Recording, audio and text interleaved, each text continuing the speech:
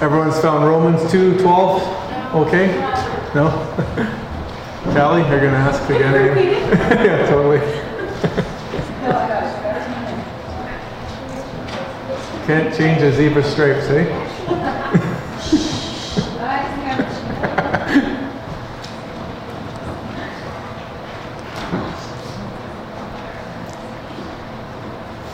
Well, why don't we stand and read Romans 2, verses 12 to 16. For all who have sinned without the law will also perish without the law, and all who have sinned under the law will be judged by the law. For it is not the hearers of the law who are just before God, but the doers of the law will be justified. For when Gentiles who do not have the law do instinctively the things of the law, these, not having the law, are a law to themselves, in that they show the work of the law written in their hearts, their conscience bearing witness, and their thoughts alternately accusing or defending them, on the day when, according to my gospel, God will judge the secrets of men through Christ Jesus. Let's pray. Lord, probably one of the most difficult books in the Bible to understand is Romans, and there's been all sorts of theological gymnastics done in the entire book, just by the things that Paul says. And these verses are somewhat straightforward, but they're not exactly the easiest either at first read. So I pray God that you would give all of us in our church, including myself, the ability to understand these truths and to have your Spirit guide us through this. We look forward to our time together, and we know our discussion will be rich as always after. So let's just enjoy our time and have fun praising you and thinking about you and the words you have for us. In Christ's name, amen.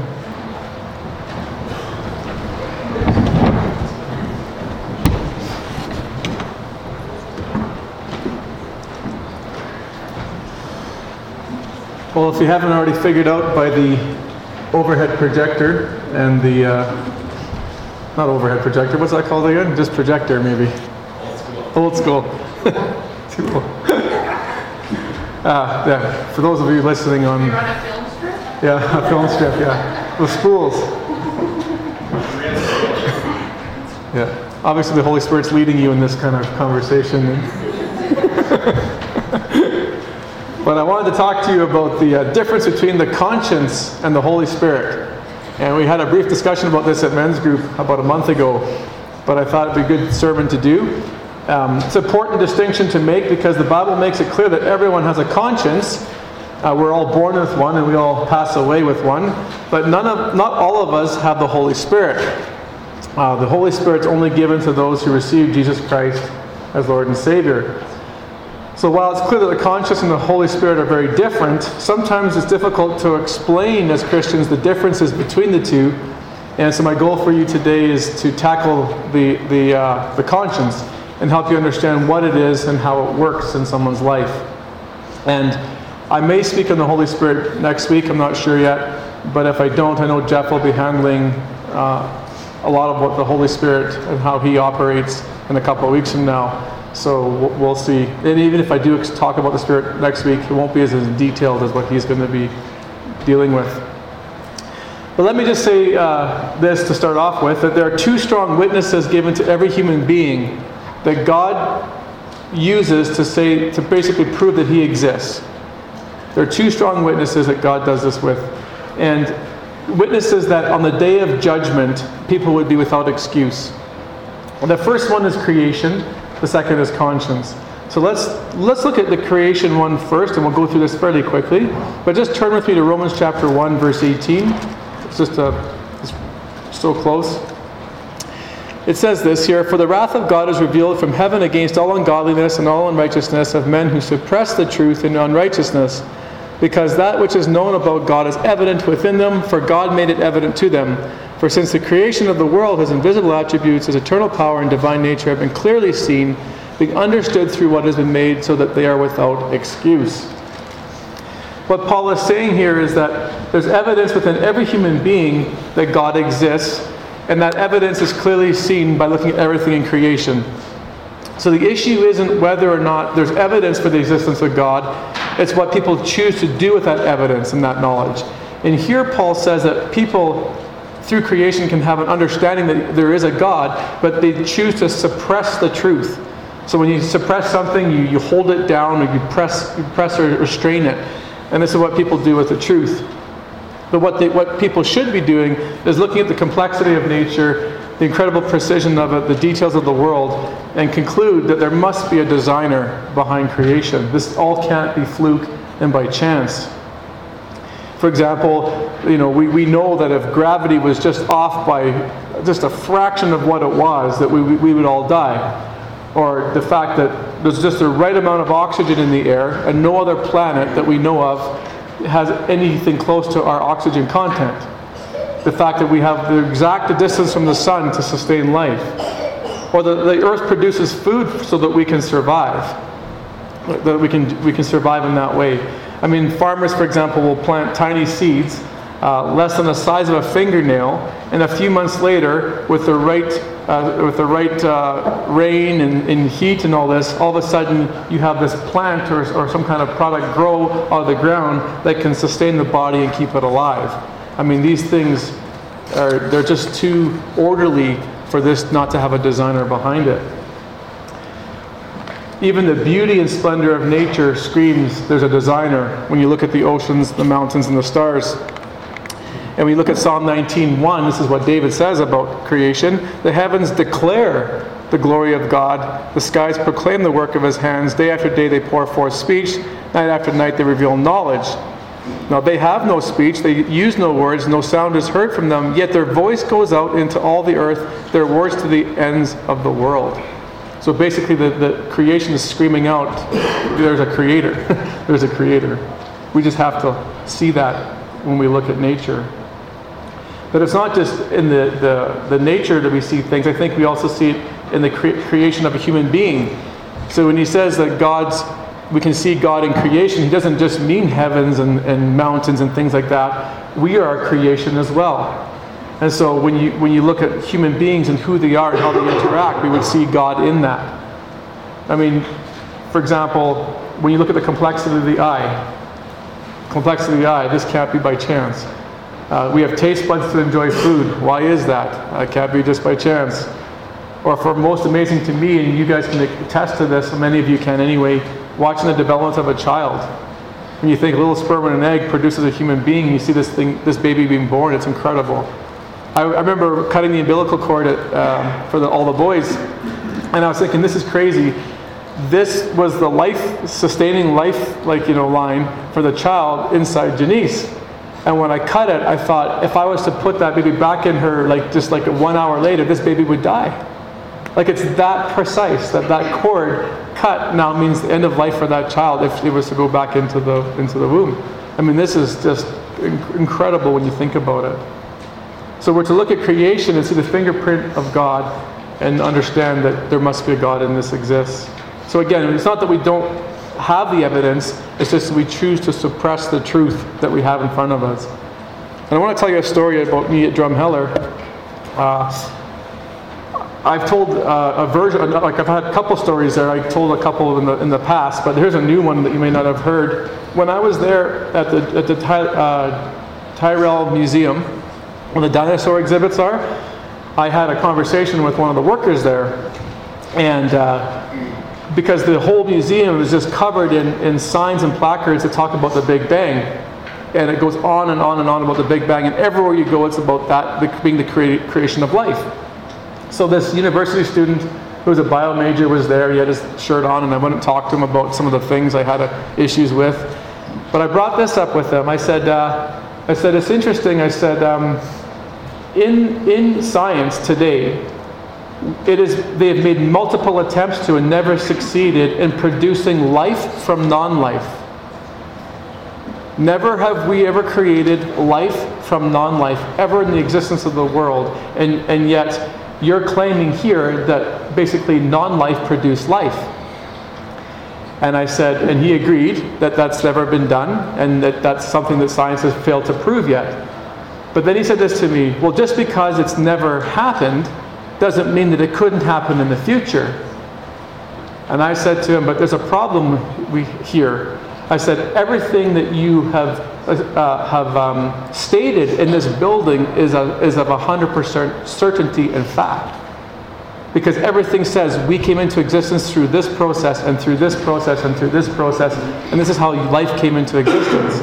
So I said, science is based on being able to reproduce and test hypotheses and then retest them and have them come true over and over and over again. So I said, your whole museum is based off of a hypothetical test that might come true in the future. So I said, I see like a dichotomy here, and he ended up, just listening, but understood what I was getting at. See, again, it has nothing to do with the evidence of truth. It's suppressing the truth, and God will use that as a form of judgment on the last day. But our second witness is the conscience. And we're going to get into this in a second, but I want to give you the context before we get into verse 12 of what's happening here. You see, in the beginning of Romans, Paul spends a lot of time in his letter explaining how a person gets right with God. How does salvation occur? And while his letter is written to both Jews and Gentiles, his theology really challenges the Jews head on, especially in regards to their understanding of the law handed down to them. See, the Jews believed that because they were God's chosen people and they were privileged to have His law, that this automatically made them good with Him. And they'd be exempt from the final judgment. And at the same time, they believed because the Gentiles didn't have the law, they couldn't be made right with God. So Paul's response to this is simply untrue, and this is not right thinking. And so he says this in verse 12. He says, "For all who have sinned without the law will also perish without the law, and all who have sinned under the law will be judged by the law." So Paul's clear here that whether a person has the Mosaic law or not, it's irrelevant to one standing before God. Because in this context, those who are without the law are the Gentile people, and those with the law are Jewish people. And he says, both of you, whether you sinned, or both of you without the law or with the law, it makes no difference. You're all in the same boat. The end result is you'll both perish, it says there, and both be judged. Now, perishing in the Bible, as many as you know, is not a ceasing to exist. It's not like in the end of your life, you come to a ceasing in terms of the spiritual life. Your body might die, but the spirit goes on. So really, perishing in the Bible is just life without God for eternity. That's what perishing means. But he gives the reason here. It's because of sin. It's the only reason, or the only way I should say, for someone to be justified through the law was to be a doer of the law. So you basically have to be a Roger or a Bethany, and then you'll be justified. Haha. So, anyway. Well, so here's the thing. If you think from a Jew's perspective, this is a real punch in the gut to them, because both Paul and the Jews listening knew that this was an impossibility. No one could ever be a doer of the law enough to be justified. The presence of the sacrificial system made that obvious, that you were coming always to deal with your sin. And later on in the book of Romans, Paul makes this declaration in 3:20 that no one can be justified by the works of the law. And of course, this was an issue during the Jerusalem Council. Do you remember the Jerusalem Council in Acts chapter 15? What's going on? There's new Christians have come to receive Jesus Christ in Antioch in the Gentile world. And Jewish missionaries are coming in and saying, you need to be circumcised and obey the law of Moses to be a Christian. So it's faith in Christ plus the works of the law. And they have this major debate, and this is the end result. Listen to what Peter says about doing the law. He says, God made no distinction between us and them, cleansing their hearts by faith.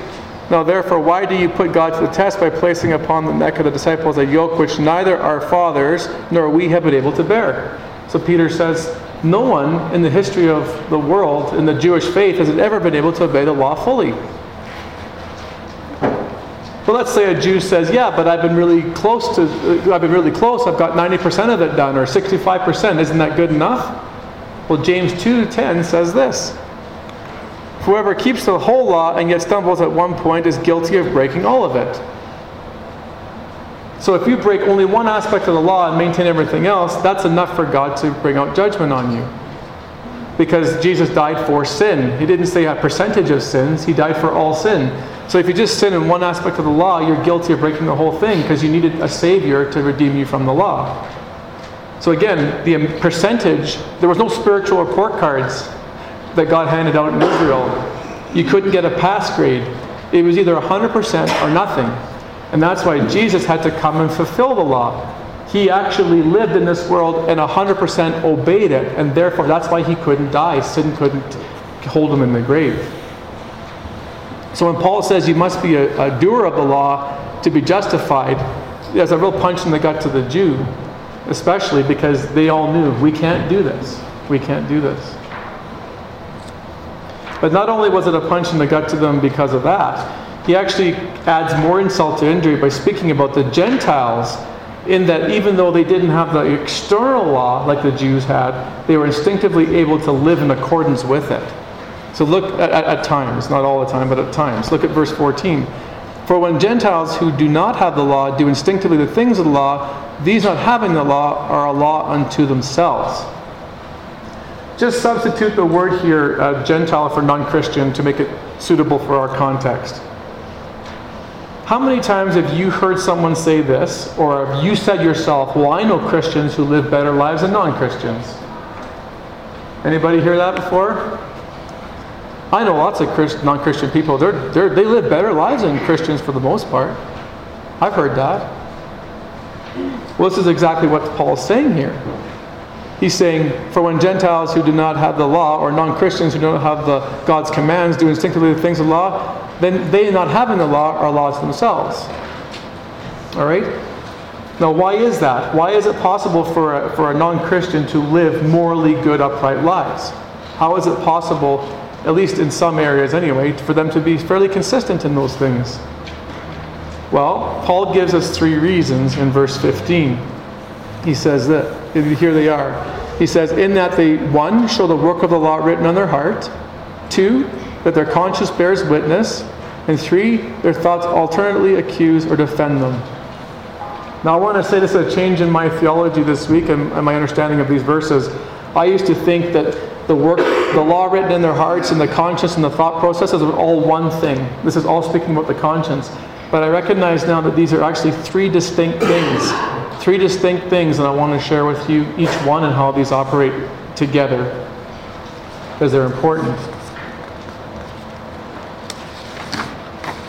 First, let's deal with the law written on the heart. You know, I had this thought process in my head as I was preparing this week. This illustration came. Have you ever seen like factories when they produce products? And there's a conveyor belt, and it's like one object comes along and it stops, and then this big machine comes down and stamps it. So it's like it goes along the conveyor belt, stamp, move, stamp, stamp, stamp, and it's getting the signature of the product of that company. Well, I think it's about the same thing as with the law written on the heart of every human being. When God creates a human being, He stamps everybody. every time a child is born, He stamps them with with the law, the external law, basically placed on the inside of a person, and not the ceremonial law, not like keeping the Sabbath and stuff, but the moral law, the ethics and the codes that God would want us to live by. So He stamps every human being at birth with this written law on their heart. And really, it's an internal moral code, or an internal guiding system of what is morally right and wrong. So it's really like a stamped code of ethics. And this is true regardless of culture and gender. I don't care where you go in the world, every single person has this stamp of God's morality placed on them. If I were to summarize what I think this written law is, I'd say it's a law code of love. Or it's a law of love. That's what the written law is on our hearts. It's a love code. And the reason I use this phrase is because this is exactly how Jesus summarizes the entire law, by summarizing it by love. Do you remember the passage in Matthew 22? This is what Jesus says. Hearing that Jesus had silenced the Sadducees, the Pharisees got together. One of them, an expert in the law, tested him with a question. Teacher, what is the greatest commandment in the law? Jesus replied, love the Lord your God with all your heart, with all your soul, with all your mind. This is the first and greatest commandment. And the second is like it. Love your neighbor as yourself. On these 2 commandments depend the whole law and the prophets. You think about that now. Why didn't he say, well, like don't steal or don't lie or something like that?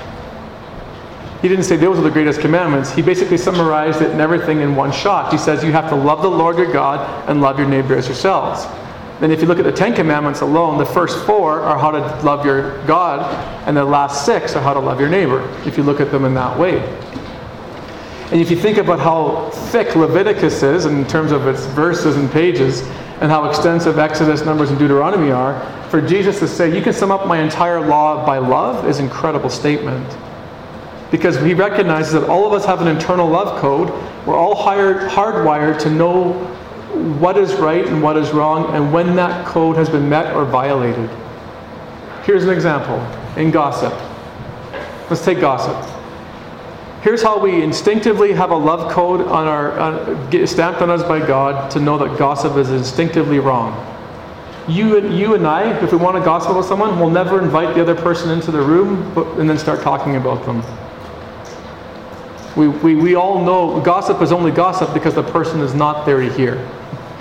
How about stealing? You and I don't make an announcement on a megaphone and text the business or the person we're going to steal from and say, by the way, we're going to do this tonight at such and such a time, right? We do it in stealth. We do it and we scope out our surroundings and so on. But we all know that it's wrong. I don't care what culture you're in. Any act of selfishness across the board, whether you're male, female, or any gender in the world, is considered something that's not good. Any act of inconsideration is not good. Again, can you think of any place in the world where you're in a parking lot and you are stopped waiting for someone to back out? And as they back out, they happen to back towards you so that it prevents you from taking that stall. And as that happens, someone comes around the other way and pulls in and takes that spot. Can you think of anybody in the planet that thinks that person wasn't a jerk for doing that when they saw you waiting there? I don't care if you're Hindu, Muslim, Eskimo, or a white guy, you're going to think that that's wrong. Why? Because God has stamped on our hearts that that's an inconsiderate, selfish act. Things like pornography. We don't invite mom and dad, our spouse, or our pastor to come around to attend the session. Why? Because we know it's wrong. On the flip side, on the love code, we all know that all selfless acts are praiseworthy and commendable. Right? When someone self-sacrifices himself for the good of another, I don't care what culture you're in, that's seen as a positive thing. If you're generous with your time and resources, every culture believes that to be a good thing. Every culture values justice, honesty, compassion, and when you show kindness to others. This is the law code of love written on every person's heart. And so what Paul's teaching here is it's possible at times for non-Christian people to live moral and responsible lives, because they have this internal code written on their hearts. Now, I think it's important to say this because some Christians in certain circles think that it's impossible for a non-Christian to do good things. Lots of people, I know people who've said that. No non-Christian can do anything good or anything moral. The problem is that here he's saying that these Gentiles do instinctively the things of the law. They are doing exactly what God would want in the areas of justice, compassion, and love. They are doing those things. And this is confirmed elsewhere in Scripture. In Luke 6, he says, if you love those who love you, what credit is that to you? Even sinners love those who love them.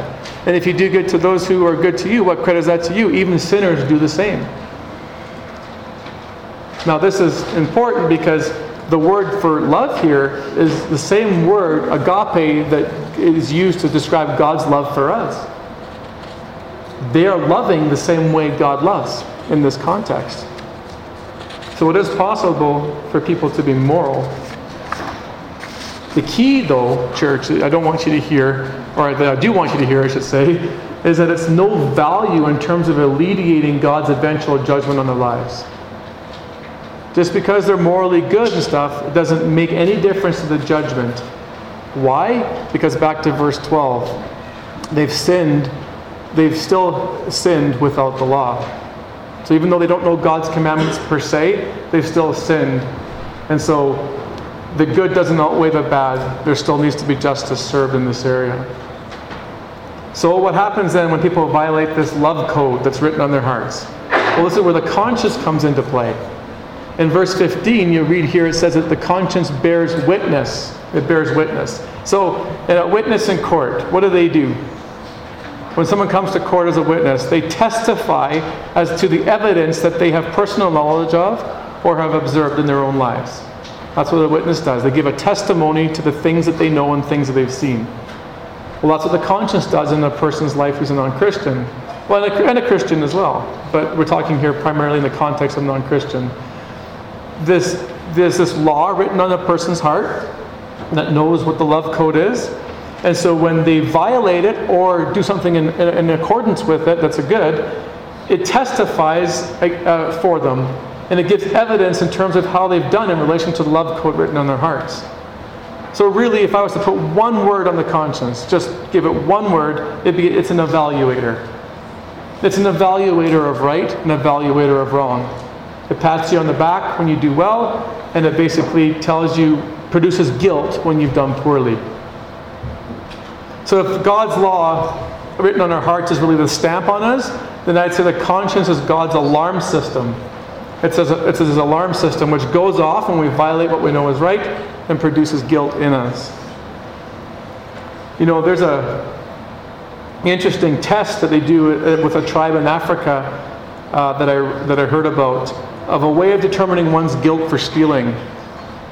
I was tempted to try it here today, but I didn't know if any of you are guilty of that.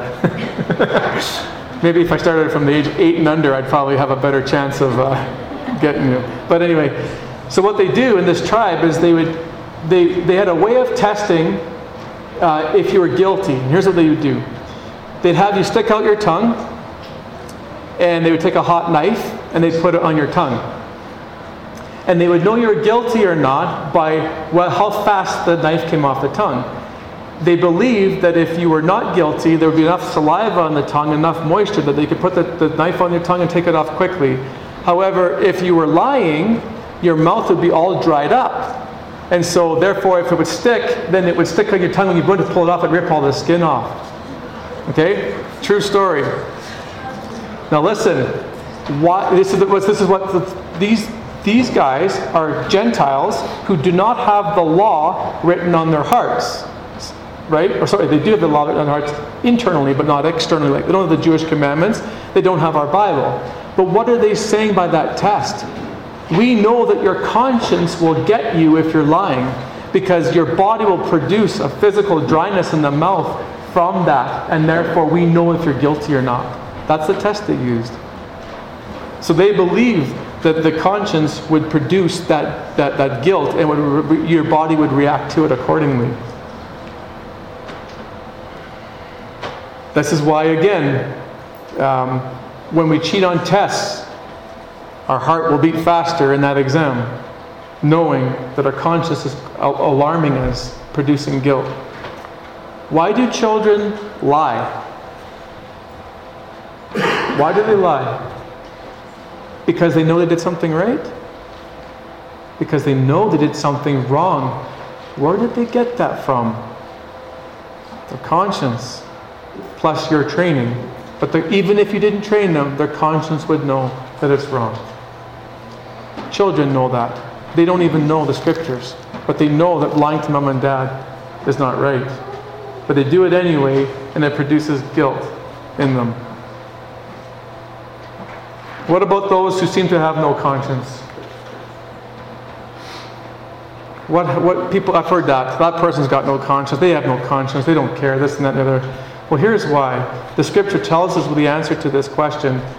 It's because they've seared it over time. It's been seared. Think of a steak when you put it in the frying pan. You sear it at a high heat to get the juices to stay in. And so you're burning it at a high temperature. You can actually burn your conscience. How do you do that? By repeated violations or ignoring of the conscience over and over and over again. Look at 1 Timothy 4:2. It says, the Spirit clearly says that in latter times someone will abandon the faith and follow deceiving spirits and things taught by demons. Such teachings come through hypocritical liars whose consciences have been seared as with a hot iron. So the reason why they've abandoned the faith, these teachers have known truth, but they've just seared the conscience, repeated violations, ignoring it, and just believe this lie to be true now. You know what? I learned a lot about this watching the Netflix series on the Vietnam War. It's a really good documentary on the Vietnam War. It's probably about 20 hours long, and there's about 10 videos around 2 hours each. And they interview these soldiers that survived the Vietnam War, and they asked them, like, how did you basically go from like city life to like killing people? And they said, yeah, it was messed up. Like we were the same guys that were helping like old ladies across the street, like in our hometowns. And next thing you know, we're basically like doing these atrocious acts, and we're having to like kill people in ways that we never thought possible. And they all basically said the same thing. You just got used to it. That was the kind of gist of it. Like you just had to do it. You just kind of got used to it.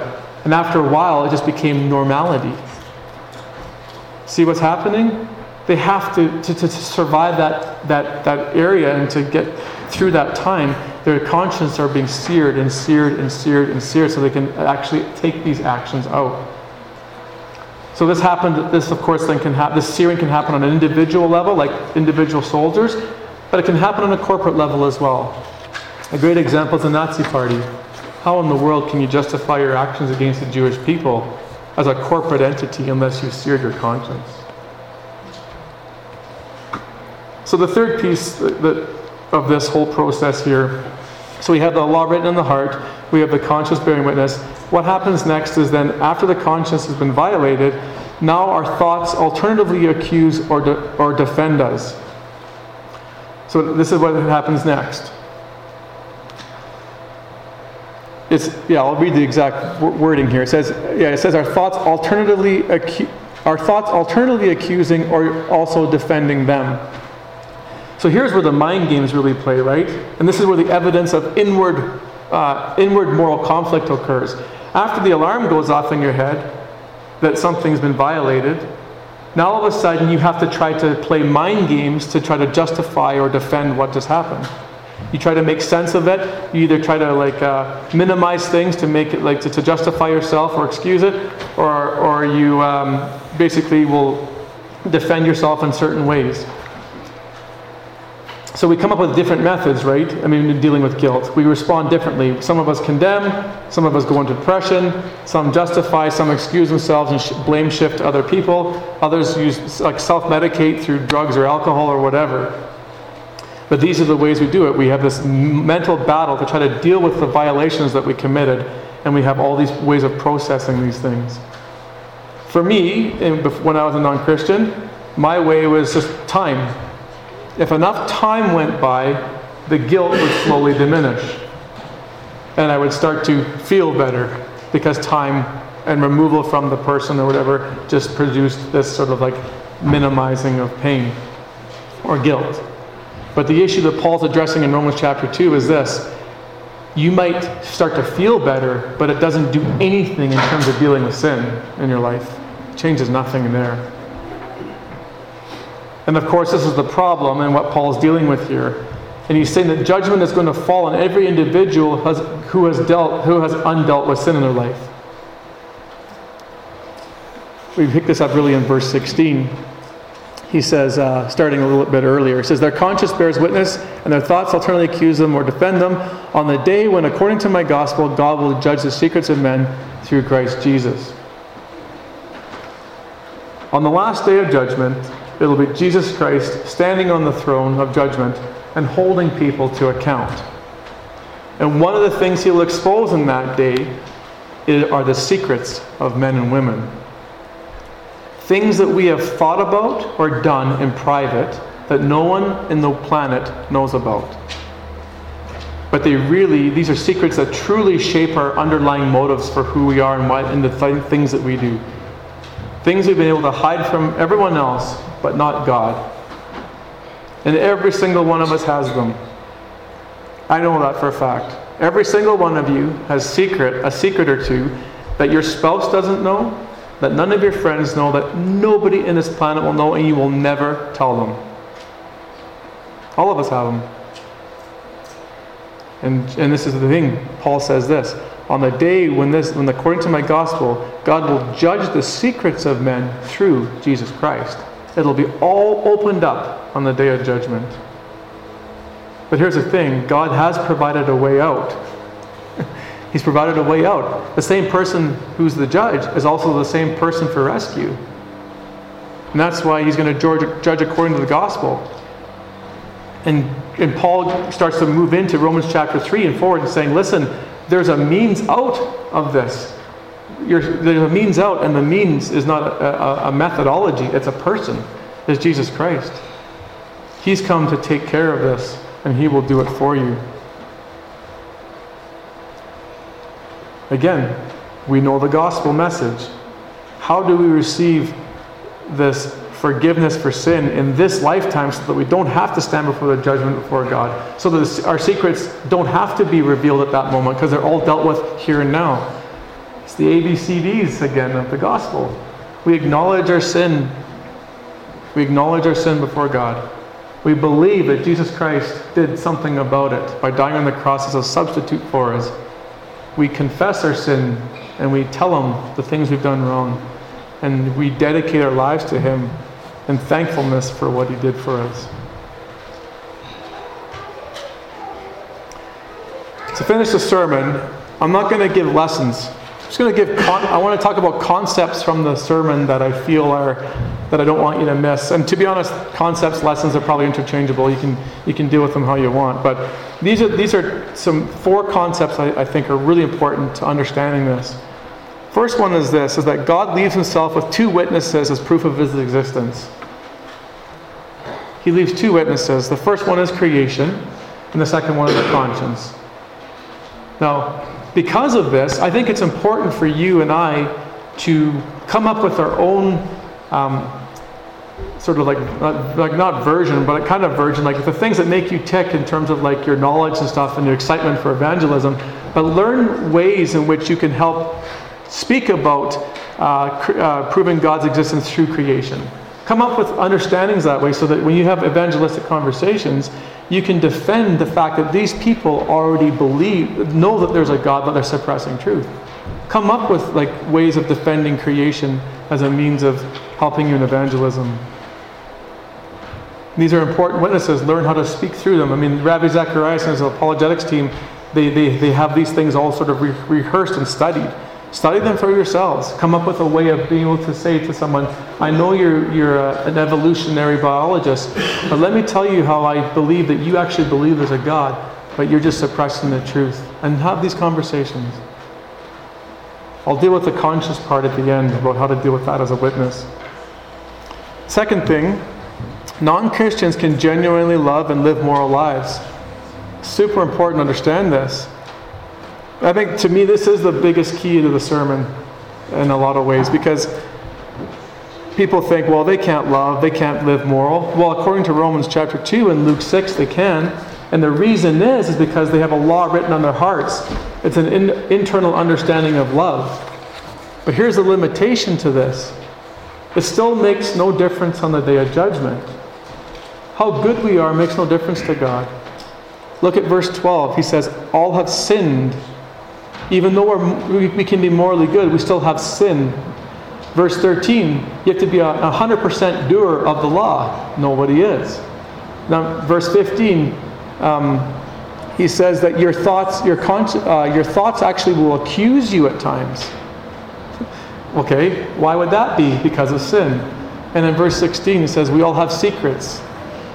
So again, there still makes no difference to God on Judgment Day.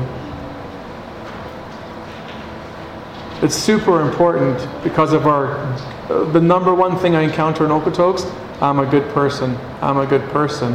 And I can say this, like my old theology used to say this, well, no one's really good. No one's good. No one's good. Right? That's the way I used to approach it. Now I'm like, yeah, you are. You know what? You're kind to me. You're kind to your neighbors. you seem to be value justice and compassion, but God's not concerned about that. He sees that. What is he going to do with the stuff that you have done that is sinful? That's the part he has to deal with, not the good stuff. Which is key number 3 in terms of concept then. Is that you have to understand and appeal to the love code written within all of us. If you understand and appeal to the love code written with all of us, this helps someone see that they're morally not as good as they need to be. Let's just take forget for now, love God with your whole heart and soul and mind. Let's just take love your neighbor as yourself. If you speak to somebody in this way, I think it'll go a lot better than saying, are you a sinner? Have you ever sinned? And are you a murderer, you're a thief, and all these things? I don't think that's the right way, the way of the master approach. I don't think that's wise. If you can it this way, though, it's a natural way into a conversation. If you said to someone, I think all of us in this world are guilty in terms of being unloving. And I think you'd agree that you would probably desire that punishment occurs when unloving acts occur. I'll give you an example. Has anyone screwed you out of a job? Or not giving you praise when you deserved it? Or taken a position from you that was yours? Or gossiped about you? What was your response to that person? They're going to say, well, I stopped being friends with them, or I wouldn't talk to them anymore, or I kind of gossiped about them, or I excluded them from family functions, whatever. I say, so you believe then that people who are unloving should be punished? By the fact that you did those things, you'd believe that. And they'd say, well, yeah, I guess so. I say, well, have you ever been perfect in the area of love? If I was to interview all your friends and your family, is there anybody out there that would say that you treated them absolutely perfectly? And they'd say no. And so the ultimate, the next conclusion then is, then you believe that you need punishing too, right? Because if you feel it's important to exclude them and punish them for what they did to you, you must feel that the same justice should be derived towards yourself as well. See, and that's the way in to a natural conversation about the law code written on everybody's hearts. Appeal to love. And the fact that they demand it and they feel the necessity to punish it. Every single one of us would admit guilt in that way. And then that's where the gospel comes in. Jesus Christ is the only one who can take care of that. The internal witness in your heart, your conscience, and your thought life tells you that. He's provided a way. Now they may refuse the gospel, and most do, but that's not our responsibility. Our responsibility is just to present truth. It's up to God and His Holy Spirit to do the rest. Let's have some time together in discussion, and I'll be curious to hear you weigh in.